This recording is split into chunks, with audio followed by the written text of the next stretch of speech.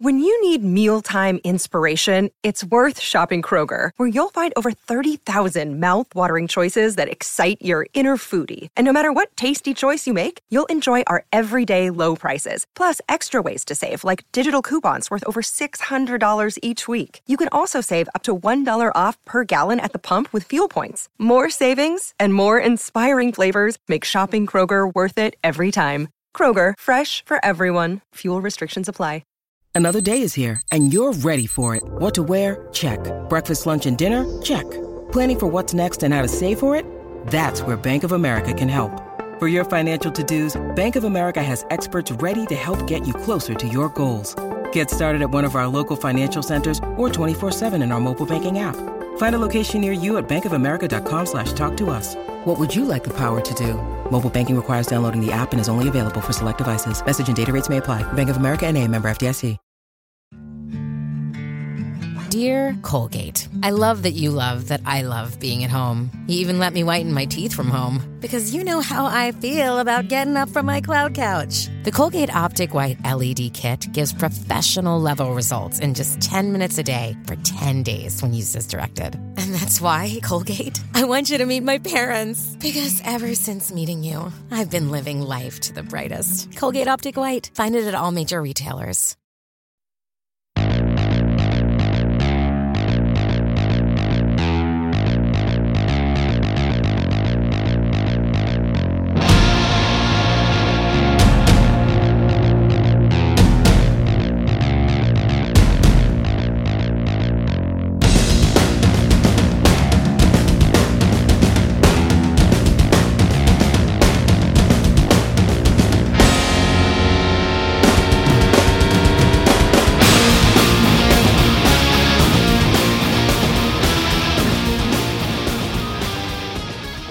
Good evening, everyone. Once again, it's Jay Scott. This is The Hook Rocks, the Ultimate Rock Community Podcast. Hope everyone's having a good day. Killer hornets are amongst us, supposedly. I don't know, I'm just kidding. But apparently they were spotted out like in Canada and like the state of Washington. And man, do they look fierce. They look crazy. They look like jerks, if I had to say so. The stinger on that thing itself is enough to scare a village. It's just unbelievable. Not only do we have the pandemic, now we've got these hornets that are, and at least in some part of the United States, I may be at the point where I may just never leave the house again. But we will see what happens with that. Hope you're staying healthy. Hope you're staying busy. Hope you're staying social. We have another episode, a really interesting episode that I've been wanting to do here for a bit. And I'd like to welcome in Mark from playlisterblog.com. You can find him on Twitter at playlisterblog. A really unique concept, a really unique idea about the days of yesterday with playlists and mixtapes and what they meant to you and how they, create a memory, or how they were like your partner on a road trip. You put the burn CD in the car, or you put the mixtape in the car, and you go on your 2-3 hour road trip, or longer in some cases, and you listen to the tunes that you set up for that trip. It was a whole thought process back in the day, and it really connected with me because I was one of those kids and one of those people that used to do that. What's going on, Mark? How are you? I'm doing good. How about yourself? Doing as good as can be. You and I are both in Illinois, so we're kind of, sharing the same type of reality. And, before we got on the call, we had a, brief chat about just the differences and just, what life is like right now. But, yeah, good as can be, I guess. Yeah. I just wish the weather was a little bit more consistent right now.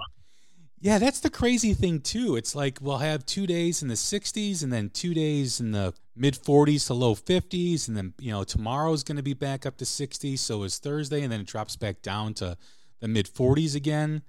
It's just a roller coaster between April and now the beginning of May. Yeah.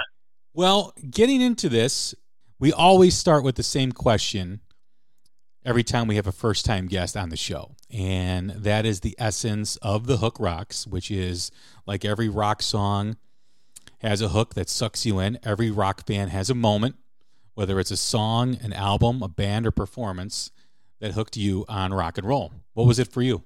I was born in the early 80s. I have an older sister and a younger brother. I don't know when to start, but our cousins were older than us, so they babysat us. Our dad would drop us off in the morning at their house, and they'd watch us. And they were, my oldest was probably a teenager. So, of course, what's on TV? MTV. All I can think about and remember was, us, being, I don't know, 6, 7 years old, watching MTV, seeing those great old animations they'd have, showing MTV and all the videos. But I think here it's, at least with the rock and roll, is gotta be Guns N' Roses and Welcome to the Jungle. I just remember the start of the song, 5, 6, 7 years old. It's just something that stands out to you. From there, I know my cousin Mel was a big Bon Jovi fan. And so, of course, we listened to that. My other cousin Kim, I remember when she was the younger one, and she started babysitting for us. She had a VW Beetle convertible. I remember riding around one day, and she had some Black Sabbath on tape deck. And so she popped it in, and we thought it was the coolest thing, just riding around, 4 of us, and just playing Black Sabbath, running errands. So I'd say that's kind of where it started for me. Yeah, that's very similar to, my journey, into rock and roll. I had an older brother who was 4 years older than me, who introduced me to Journey and who introduced me to, the Van Halen and, whatever he brought home, I would eventually get around to listening to it, whether he knew it or not. And then I had an older cousin that later on introduced me to Led Zeppelin. There were older kids in the neighborhood where I heard Iron Maiden or I heard Judas Priest or Dio or whatever it was. And then, of course, the MTV influence was huge as well. Whether it was with Kiss when they took the makeup off. And I remember when that Welcome to the Jungle video first came out. I remember when it world premiered on Headbangers Ball and how it fell flat when they first released it. Like, it just didn't do anything. It didn't resonate with anybody. It didn't move anything. It didn't move any record sales for them. And then they redid it maybe like 8 months later, 7, 8 months later, I want to say. Maybe shorter. Everything's kind of fuzzy now as you get older. And then it just exploded. It just became this huge, gigantic hit, and the rest is history for Guns N' Roses. When did the mixtape, the act of putting together music for either your friends or for yourself, come into play for you? So around the same time, I think that's something that was passed down from my cousins to myself and my siblings as well, because we would be riding around, running errands while they're babysitting us. They'd pop in a tape. I know at least for making it for ourselves at home, my brother and I shared a room, but we didn't have a stereo at all. Eventually, my sister got one. But what we did have prior was what was called a My First Sony. And I have this in one of my early blog posts. And you can see a picture of it, but it's, I don't know, maybe 12-inch tall, and it's got a speaker and a tape deck. It's this bright red, yellow, and blue device meant for kids. But what it had was a microphone. We didn't have any money. We're, under 10 years old or, whatever. So what we do is if we did have a blank tape, record off the radio if we knew one of our favorite songs was going to start. And so we'd have a recording of that song. And then also, we used to buy a lot of cassette singles. I don't know why, but I think that's just what we did. They were cheaper, I think. When it came around to it, we'd take songs we recorded off the radio, the cassette singles, and when my sister finally had that, dual cassette stereo, we could then, start making mixtapes. I think that lasted for a while. When I turned 16, CDs had already taken over. So, there really wasn't anything for mixtapes. My first car did have a tape deck for a few months before I had it taken out for a CD player. I think I made a mix or two then just to have something to listen to outside of the radio. And then finally, by the senior year of high school, right as I was graduating, one of my friends got a CD burner. And so, I know I made a couple mixes with him, and then probably not for another year later, which I think would have been around 2002, did, I have the ability to make a burn CD. Well, that was, the mixtape era, before we get into burning CDs or burning music on one of those, recordable CDs or whatever, you're able to burn it on them, because that didn't exist at first either. That came later after CDs came out. But I remember mixtapes, the age of the mixtape was essentially for you to share with your friends if they didn't have the album, or if they wanted to check it out, where it was the original file sharing, if you will, of that era. It was a way to, hey, I got this new Megadeth album, or I got this new Motley Crue album. Check it out. I just, record the new Motley Crue album on, and you give your friend a Memorex tape or TDK, blank tape, or whatever the brand was. Yeah. And then your friend would come back to school either the next day or the following day after that, and they'd have the new Motley Crue tape for you. It was a way to listen to music that maybe you were unsure of before you bought the album, because I don't remember the mixtape ever affecting people from buying something. I think what it was, at least in my experience, was people sharing music, and then if they liked it, they would go out and buy the album because they wanted the cover art, they wanted the experience of, having it on display at their house or wherever it was. So I think there was that element to it. Now, the mixtape was always used in my memory as a way of conveying your feelings for someone you had a crush on, or someone you liked, or someone you were dating. You'd put together these songs that, that meant things to you to show how deep you were, and to show how much, you admired her or him or whomever. And I just remember having to put a lot of thought into making one of those tapes. It's funny you bring that up. That's actually the blog post I'm writing right now, is my guide. You're making a mixtape for someone else. Yeah, I remember, at least in like middle school for me, that's when a lot of us got into like BMG and Columbia House and the CD and tape clubs. And, you get a friend to sign up, you get extra free ones or whatever. If you weren't able to get that one CD, you were able to get your friend to at least, throw it on a tape for you. With what you were saying, it was a way to, if you weren't able to get, whatever CD or cassette at the time, you could always get your friend to at least burn it, record it one for you. And I remember, actually one of my good friends, it was probably 7th or 8th grade, and it was just some music, had quite a bit of some probably early punk, or not early punk, early to mid 90s, and it's some stuff I hadn't heard before. Also, I grew up in the country, central Illinois. Our radio stations were pop, country, and mainstream rock. Because we only had those types of influences, and if you had MTV, you were exposed to some things, but some things you just, didn't get. So when my friend gave me this tape, it was a whole bunch of stuff I'd never heard of. Some I liked, some I didn't, but it was just, great to get.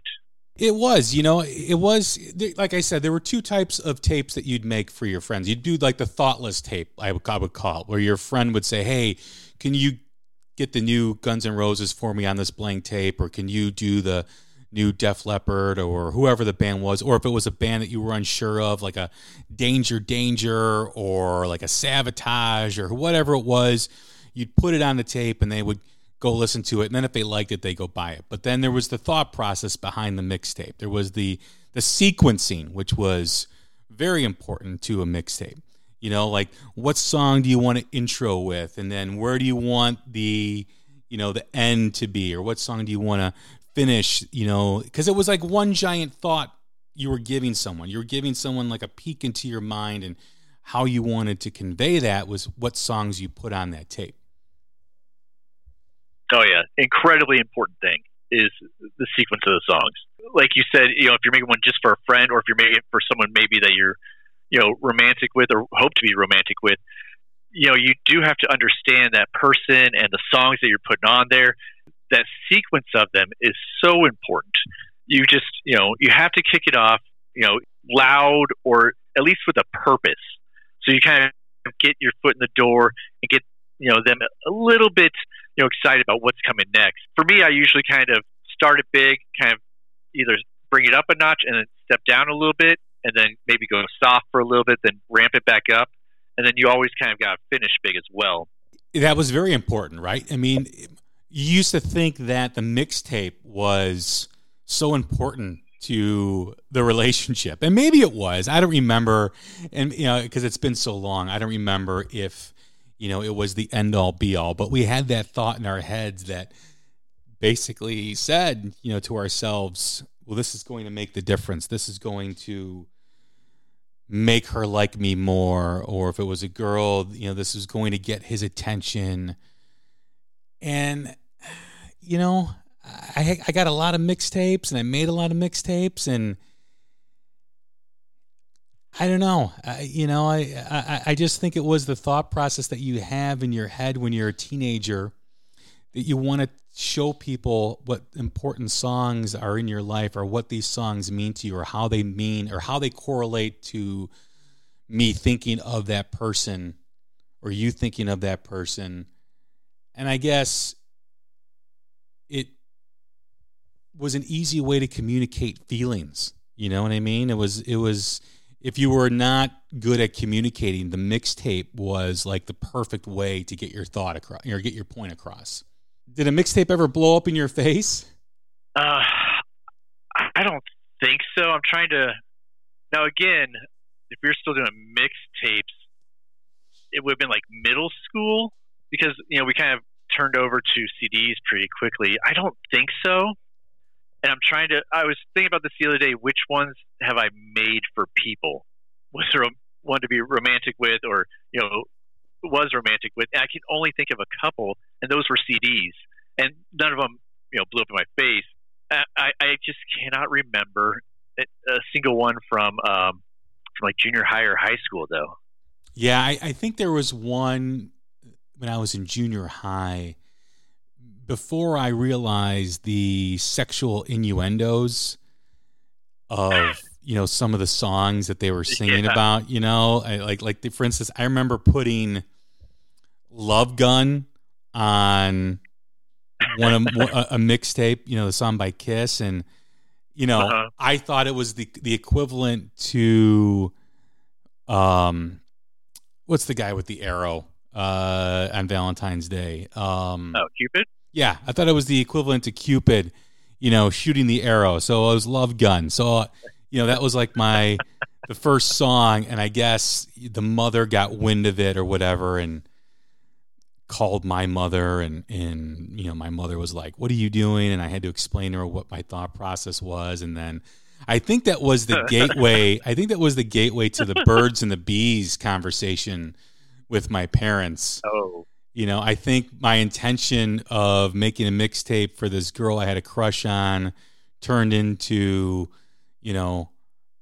how women get pregnant and, all this stuff. And it was a complete nightmare for me. It was like, so I remember not listening to Love Gun for about a year or two, just because, I thought it was, because you're what, I think 13 years, I was 13 years old at the time. And, I was raised, in a Catholic school, so I didn't really, have the exposure to, that kind of things that maybe some other kids had at that age. And I was really kind of innocent, even though I was a little bit of a troublemaker. And, now when I listen to Love Gun, I just kind of laugh every time I hear it. That's great. Unintended consequences. Yes. That just steamrolled into other consequences. First there was the call from the mother, then there was the sit down with the parents, and then it was just, I was scarred for a couple of years after that. But yeah, it was an interesting time because, you had to have the dual cassette player for the boombox, one that played, one that record. You had to have the good quality tapes, so you didn't want to mess it up or have it sound muffled or whatever. But like I said, it was a good way to communicate your feelings to someone that you had feelings for. I mean, it's very difficult. Now they have, Snapchat videos or Facebook Live videos of, signs that say, "Will you date me?" and all that stuff. That never happened when we were growing up. It was, you had to get man enough to approach a girl, and a really good way to do that in a soft way was, "Hey, these are these songs, and every time I hear these songs, I think about you. Check them out," and then you kind of give it to her, then you just kind of hold your fingers and hold your breath for like a day or two until she listened to it. Yeah. You had to, have the guts to either hand it to them in person or, have a friend deliver it or sneak it into their locker or somewhere else they would find it, and if you did that, you had to have a note with it. Right. So it was, it's a lot different. The note was like the Happy Meal of mixtapes. It came with like two things, right? It came, right. it wasn't just a mixtape with songs. It was a letter about the songs and about the tape that you took the time to record. I guess the other big question was, would you fill both sides, or would it just be one side? Or would you talk in between songs? I know there was cases where someone would narrate between the songs and connect them to one each other and how it related to that person, which is, borderline maybe creepy depending on how you do it. But I remember those happening too as well. Yeah, I definitely no narration. I would fill both sides just because that person's going to get to the end of side one and flip it over.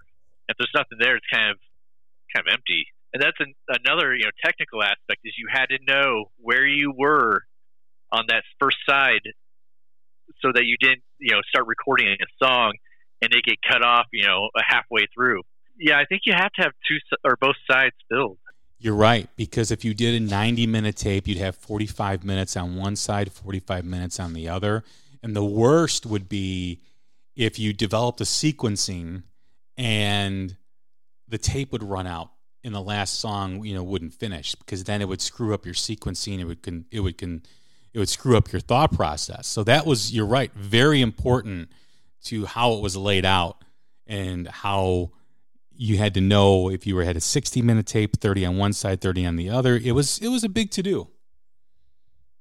Yeah. And the last song is going to be important because that's the last thing they're going to hear. Right. Did you ever do a 120-minute tape? Because that's a I don't think climb. we ever had them. I remember this. I think the 75 and the 90. Okay. Yeah, I remember using either 60 or 90 minutes. A couple of years ago, I think my mom cleaned out my brother and I's old room, and she must have gotten rid of all the tapes we had because we still had a stack of the cassette singles and then some free demos they used to give out at Ozfest, and then I think a couple of the mixes too. We never took them, so I think she just got rid of them. And so I have like no way of knowing exactly what I had. Yeah, I know there's a lot of tapes that I wish I still had that I don't have anymore. Just because it jogs, the memory bank, and it helps you connect with things that maybe, you had forgotten about. And music has a very powerful tool in memory. And having those mixtapes, David Lee Roth said a really interesting thing, about 7-8 years ago, about listening to music when it first comes out and loving a song and listening to it over and over and over again, because that song has the ability to be a time machine. And if you listen to it, if you over listen to it, I don't even know if there's such a thing, you have the ability for that song to take you back to that time and to smell and feel those memories more so than without music, I think. Every time I hear certain songs, it immediately takes me back to being 10 years old or 14 years old or 16 or 18 in my early 20s. Music, more so than any other art form, at least for me, has a great ability. That's actually why I started the blog. I don't know. I'm heading towards 40, I guess, and I'm just kind of, sometimes I reminisce and I'll throw on one of my old playlists from a Burn CD and listen to it, and I'll kind of just go back or I heard, a random song that I knew was on this one CD from 2004, and I just, remember, what was going on at that time. That's just why I kind of started the playlist, so I could both share the music from those CDs and eventually playlists, and what was going on in my life at the time. And it's really for me. I kind of put it out there publicly just to put it out there. Well, I find it very interesting because it really, when I started reading the blog and remembering those times of making mixtapes or burning CDs, which is where the evolution happened, right? Like there was a point where you stopped making the mixtapes and you started burning CDs, you started burning playlists. And at least for me, when I was able to burn a CD with music and create a playlist, and you had maybe 14 songs to 16 songs on a CD. For me, at least, I was older. I was out of high school when that happened. So those became kind of my road trip buddy. Like if I was going to visit my friend out in Maryland, or if I was going to visit my friend out in Michigan, or wherever I was going, I was really into doing road trips by myself, going to Nashville or going to Pennsylvania or wherever I was driving, Iowa. And I would make sure I knew the time that it was going to take me to get there. And I would compile an assortment of discs with different songs to kind of lead me on my journey that I was about to take. And I love that because it just, because sometimes you hear a song differently than when you're in a car and you're on a road trip and you're driving through the country and you're seeing cool stuff. It changes the whole dynamic of the song than listening through headphones, staring at the ceiling, or reading liner notes. Oh, definitely. I remember doing a Michigan trip, and I had recently bought the Pete Yorn CD, Music for the Morning After. And I had made all these burn CDs, but I brought that one with me because I really hadn't dived into it yet because I just bought the record. And it was the first record I bought based on a sample that you could listen to at Tower Records. And it used to be where they'd have the discs that you could sample, and they'd play like 30 seconds of each song, and I bought it based on that. And I remember listening to that on the way up to Michigan, but then on the way back, I had burned all these Black Crowes CDs with different songs from the Crows, and I remember just re-listening to those songs and hearing them differently than I had before. Yeah. Go ahead. Oh, yeah. One of my most recent posts goes over my spring break 2004, and I couldn't go anywhere really because I had to work, but I had like a day off. I decided to drive to Nashville to find Johnny Cash's grave. I'm pretty sure I had crafted the songs to go on the CD right before I left, or within a week or so before I left. And I made sure, a couple were just road trip songs or songs about traveling. Like it's got the Johnny Cash version of I've Been Everywhere, Arlo Guthrie's City of New Orleans, and a couple others. And it gives you that feeling when you're on the road and, you have those songs lined up and you're waiting for them to come on. And it is, like you said, just the perfect thing for a road trip. When you're driving, right, you're concentrating on what's going on the road. You're trying to, enjoy the scenery at the same time. You can't always do both. And, when you're going to visit a friend and you've got your tunes with you and you've got, the playlist going, it's kind of a celebration of what you're doing. It's kind of, especially when I was doing the road trips, I was in my early 20s. I wasn't yet married. And, I had friends that had gone to school at different parts of the country or moved to different places. And it was just kind of a way to celebrate the independence that you were experiencing, especially, now that you were out of the house and now that you were kind of your own person, and having that celebration, and the music was there to help you just enjoy it more. It was definitely important. The music was always important on a road trip. It was very, very strategic too, is how you listen to it. Okay, I'm going to listen to this on the way up there, on the way back. This is what I'm going to listen to. So it was just always, a constant theme whenever. And then you do. Sometimes you'd want to go on road trips just so you can make playlists. Oh yeah, yeah. Well, with a road trip, you don't know the radio stations in other areas of the country usually, and so you're either trying to flip through the dial. But if you have, your CDs ready to go, or nowadays, your phone to plug in, you just get it set and just cruise without having to worry about it. Yeah, I think what is missing today, because I've gone through the evolution from mixtape to burn CD, now to having your phone play the music for you, streaming or set up a playlist in that way. Because I think there's less thought the way it's done now, because you really do have, endless time, right? Because I remember I did a road trip with my son several years ago, or 4 or 5 years ago, where we went to Iowa, to Colorado, down to the Four Corners, up through Utah, over to Yellowstone, to Mount Rushmore, to Minnesota, back to Illinois. It was like about a 10-day road trip. And I remember putting like 500 songs on this playlist. And my rule, too, on a road trip is you never skip a song. You never skip ahead. You got to play it through. And I just remember, though, having all these songs and just throwing a bunch on there. And the thought process, for me at least, was different than burning a CD or making a mixtape. How about for you? I think it depends. And it depends on, if I'm aware that I'm going somewhere and, I want to make, something new, I'm going to take the time. One of my posts from February, I had to, how I make a playlist is the name of the post.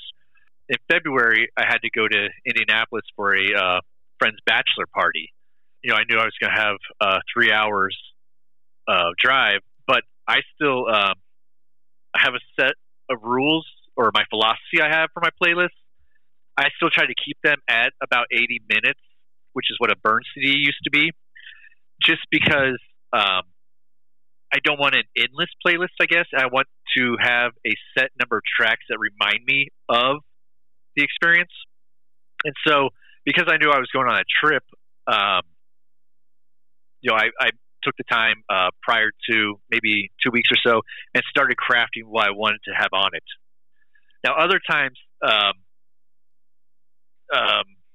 if I'm just, I'm going to go, I have to drive down to my mom's house or something that's 3 hours away, I might just have a large mix that I just hit, shuffle on for the trip, because it's kind of a routine trip.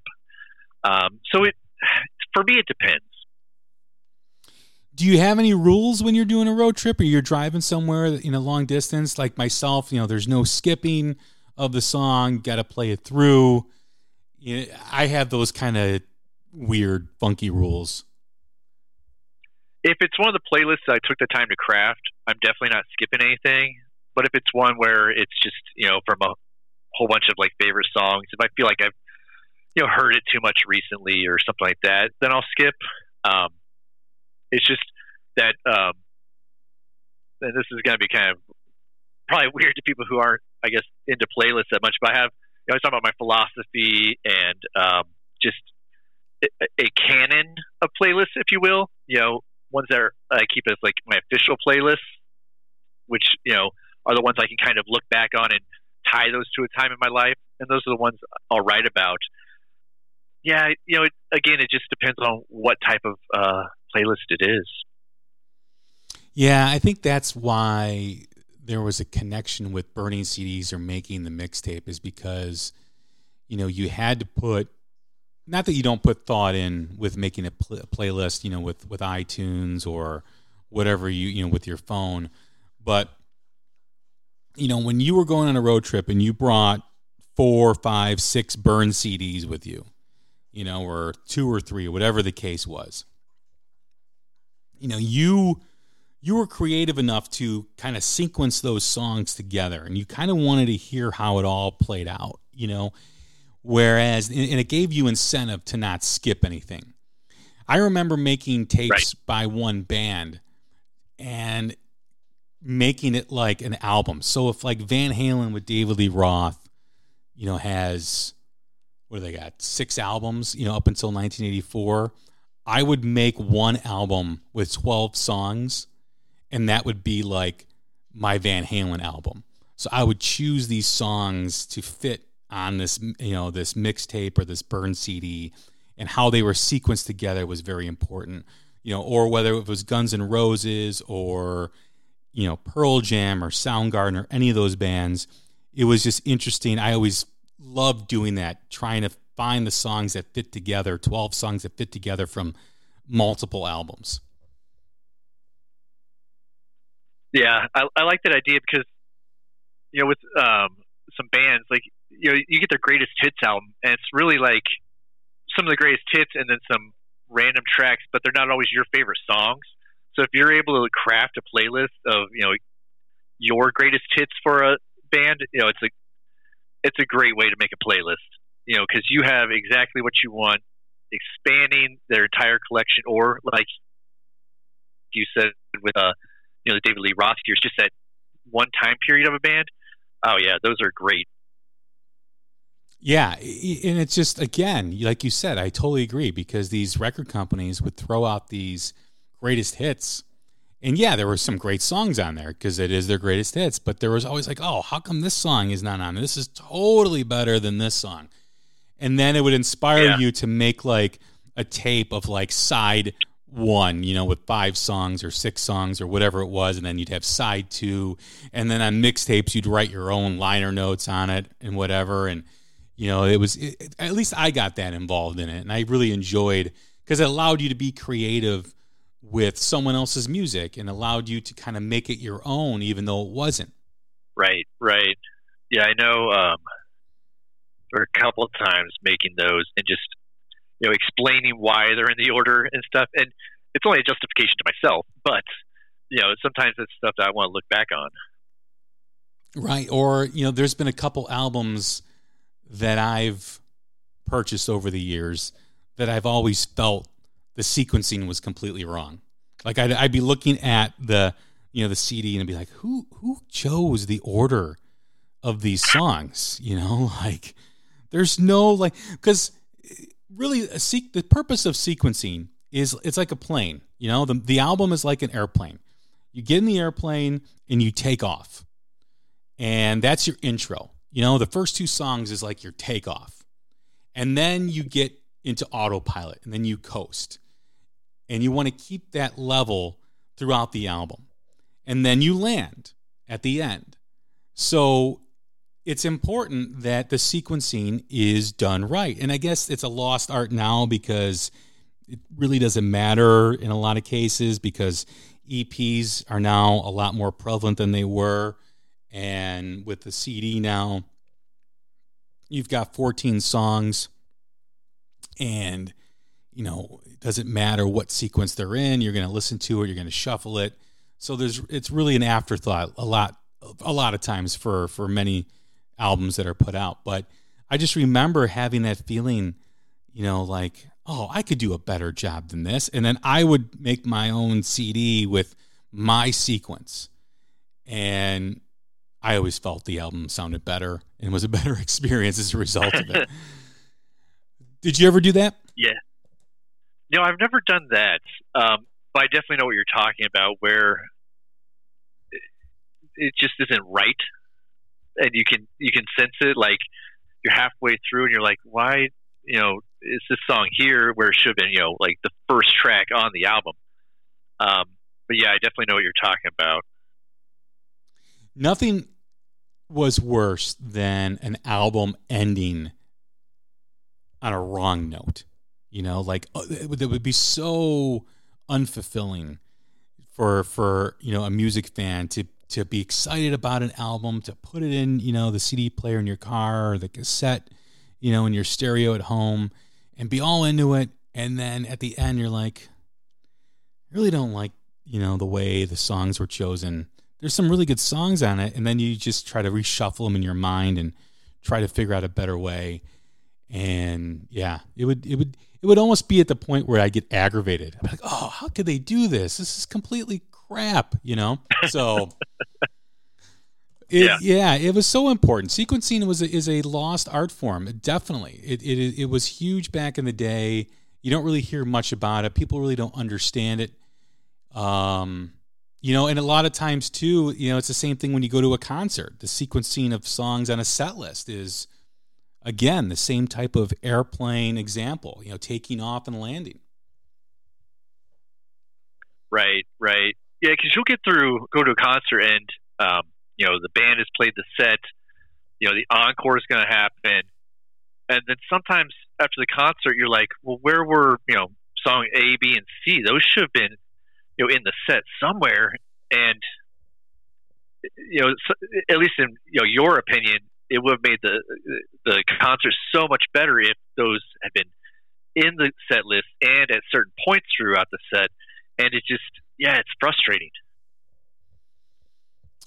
When you talk or when you write on your blog about making mixtapes or burning CDs, and you relive this, right? I mean, you relive these memories. What's that process like in terms of writing, in terms of connecting with the past, your past, through music?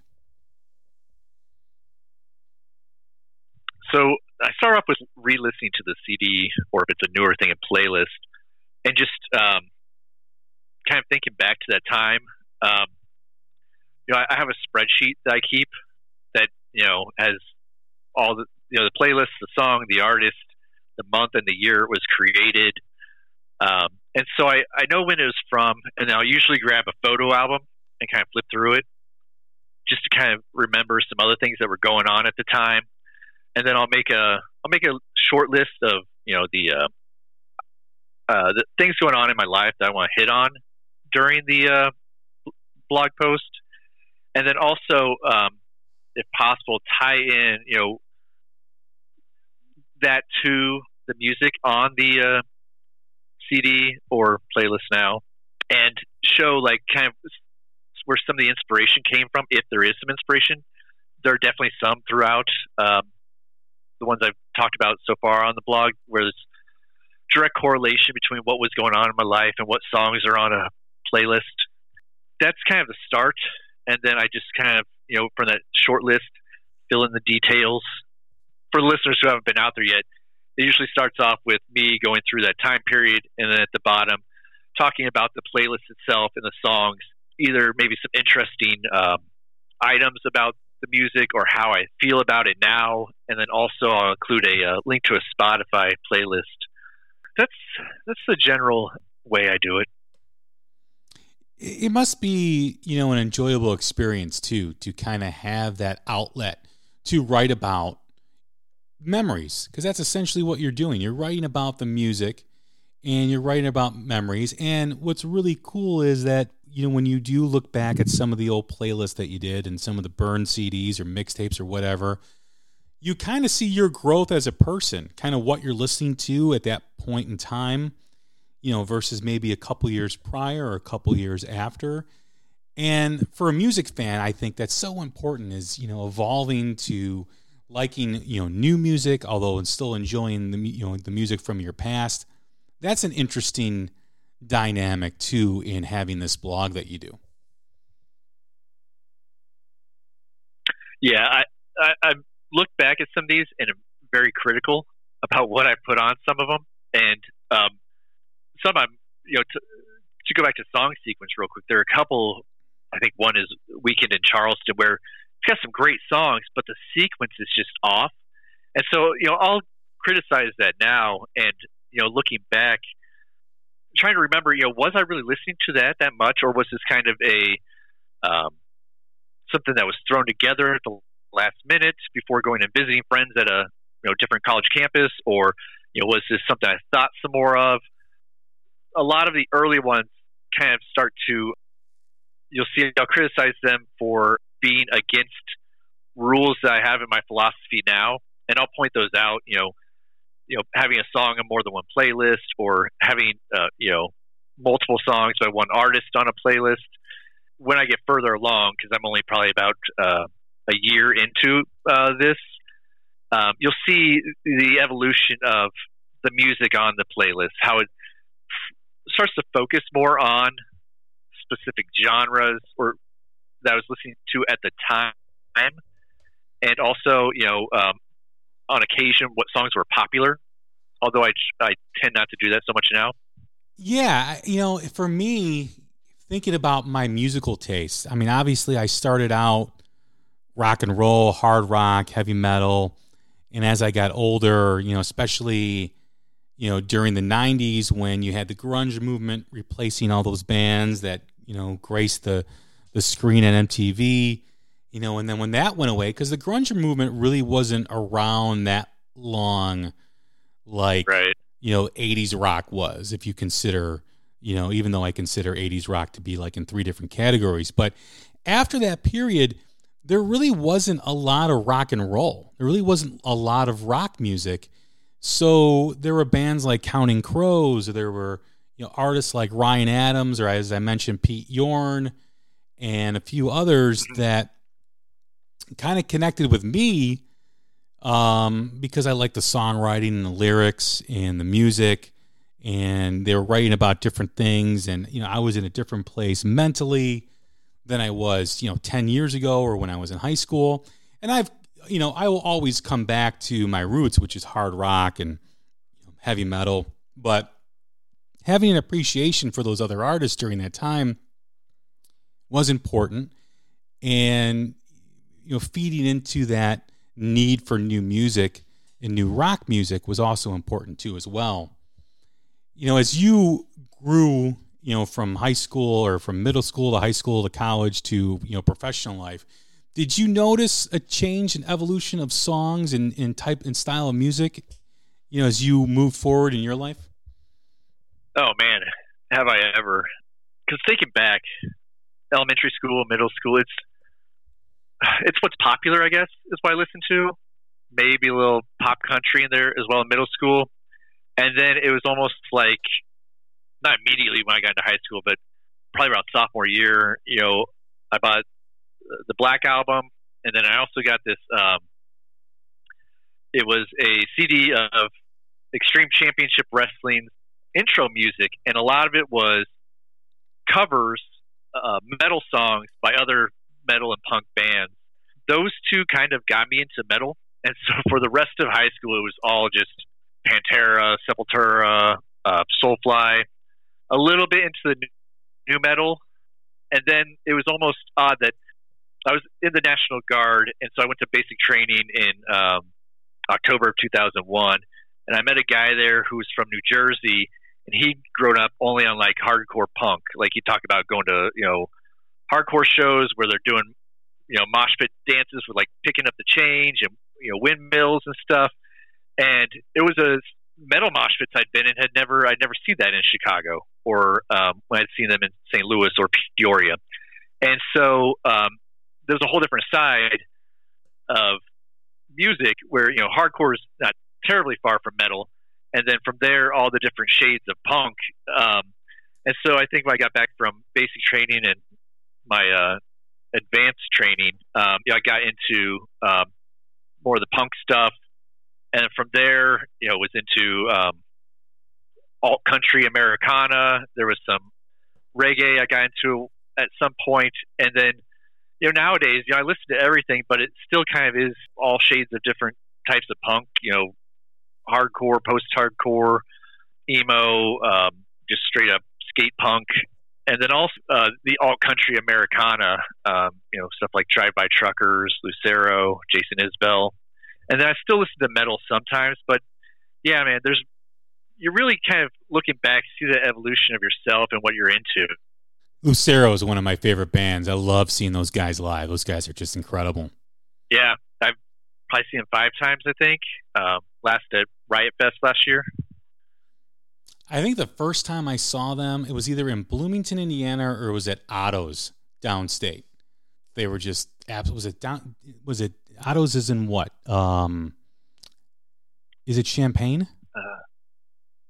I know the Canopy Club is there. I don't know about Otto's, so. I forget where the town is. It's been years since I've been there. But what about the name for the blog? You know, how did you come up with that? I mean, was it just a basic name, or you know what the thought process was with it? It's about playlists. I decided to just come with the moniker Playlister, and then I tried to see if Playlister.com was available. It wasn't. The people who owned it wanted like $32,000 for it, and there's no way I was paying that for something I'm not planning on to make any money off of. So playlisterblog.com was available for $13 from Google. So that's just the short of it. Well, Mark, I thank you for doing the episode. You know, a great topic, one that I think music fans, rock fans forget about how it was growing up. And I appreciate the time, and I appreciate you coming on. Oh, man, thanks so much for having me. I enjoy, the podcast so much. It's in my weekly rotation. I hit different ones each day, and I love it. I love that you have so much content, and it's coming out all the time. Well, part of that is inspired because of the quarantine. You know, I was just thinking, the other day, I'm like, man, when life gets back to somewhat normal, am I going to be able to maintain 5 episodes a week? So I think I may have set up a precedent for myself that I have to maintain, which I'm going to have to learn how to manage my time to do that. So it's, but no, I do enjoy doing it. And it's all about the content. It's all about subjects that people will listen to and find interesting. So I appreciate the kind remarks. You're welcome. Once again, everybody, that's Mark from playlisterblog.com. You can find him on Twitter at playlisterblog. Great episode, great conversation. Really enjoyed it. Once again, I'm Jay Scott. This is The Hook Rocks, the Ultimate Rock Community Podcast. Hope everyone's staying safe, staying healthy. We will talk again soon. Thank you.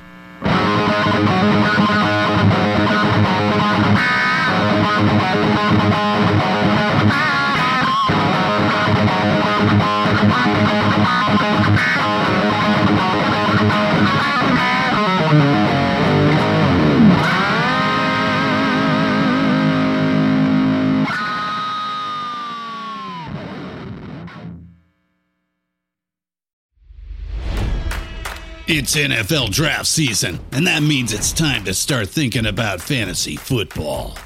FantasyPoints.com features industry-leading experts and prognosticators using proprietary hand-charted data to help you score more fantasy points. FantasyPoints.com is the place to go for whatever kind of fantasy football you play. Whether you play fantasy football, daily fantasy sports, or do a little bit of everything, Fantasy Points has the meticulously researched content to guide you to victory.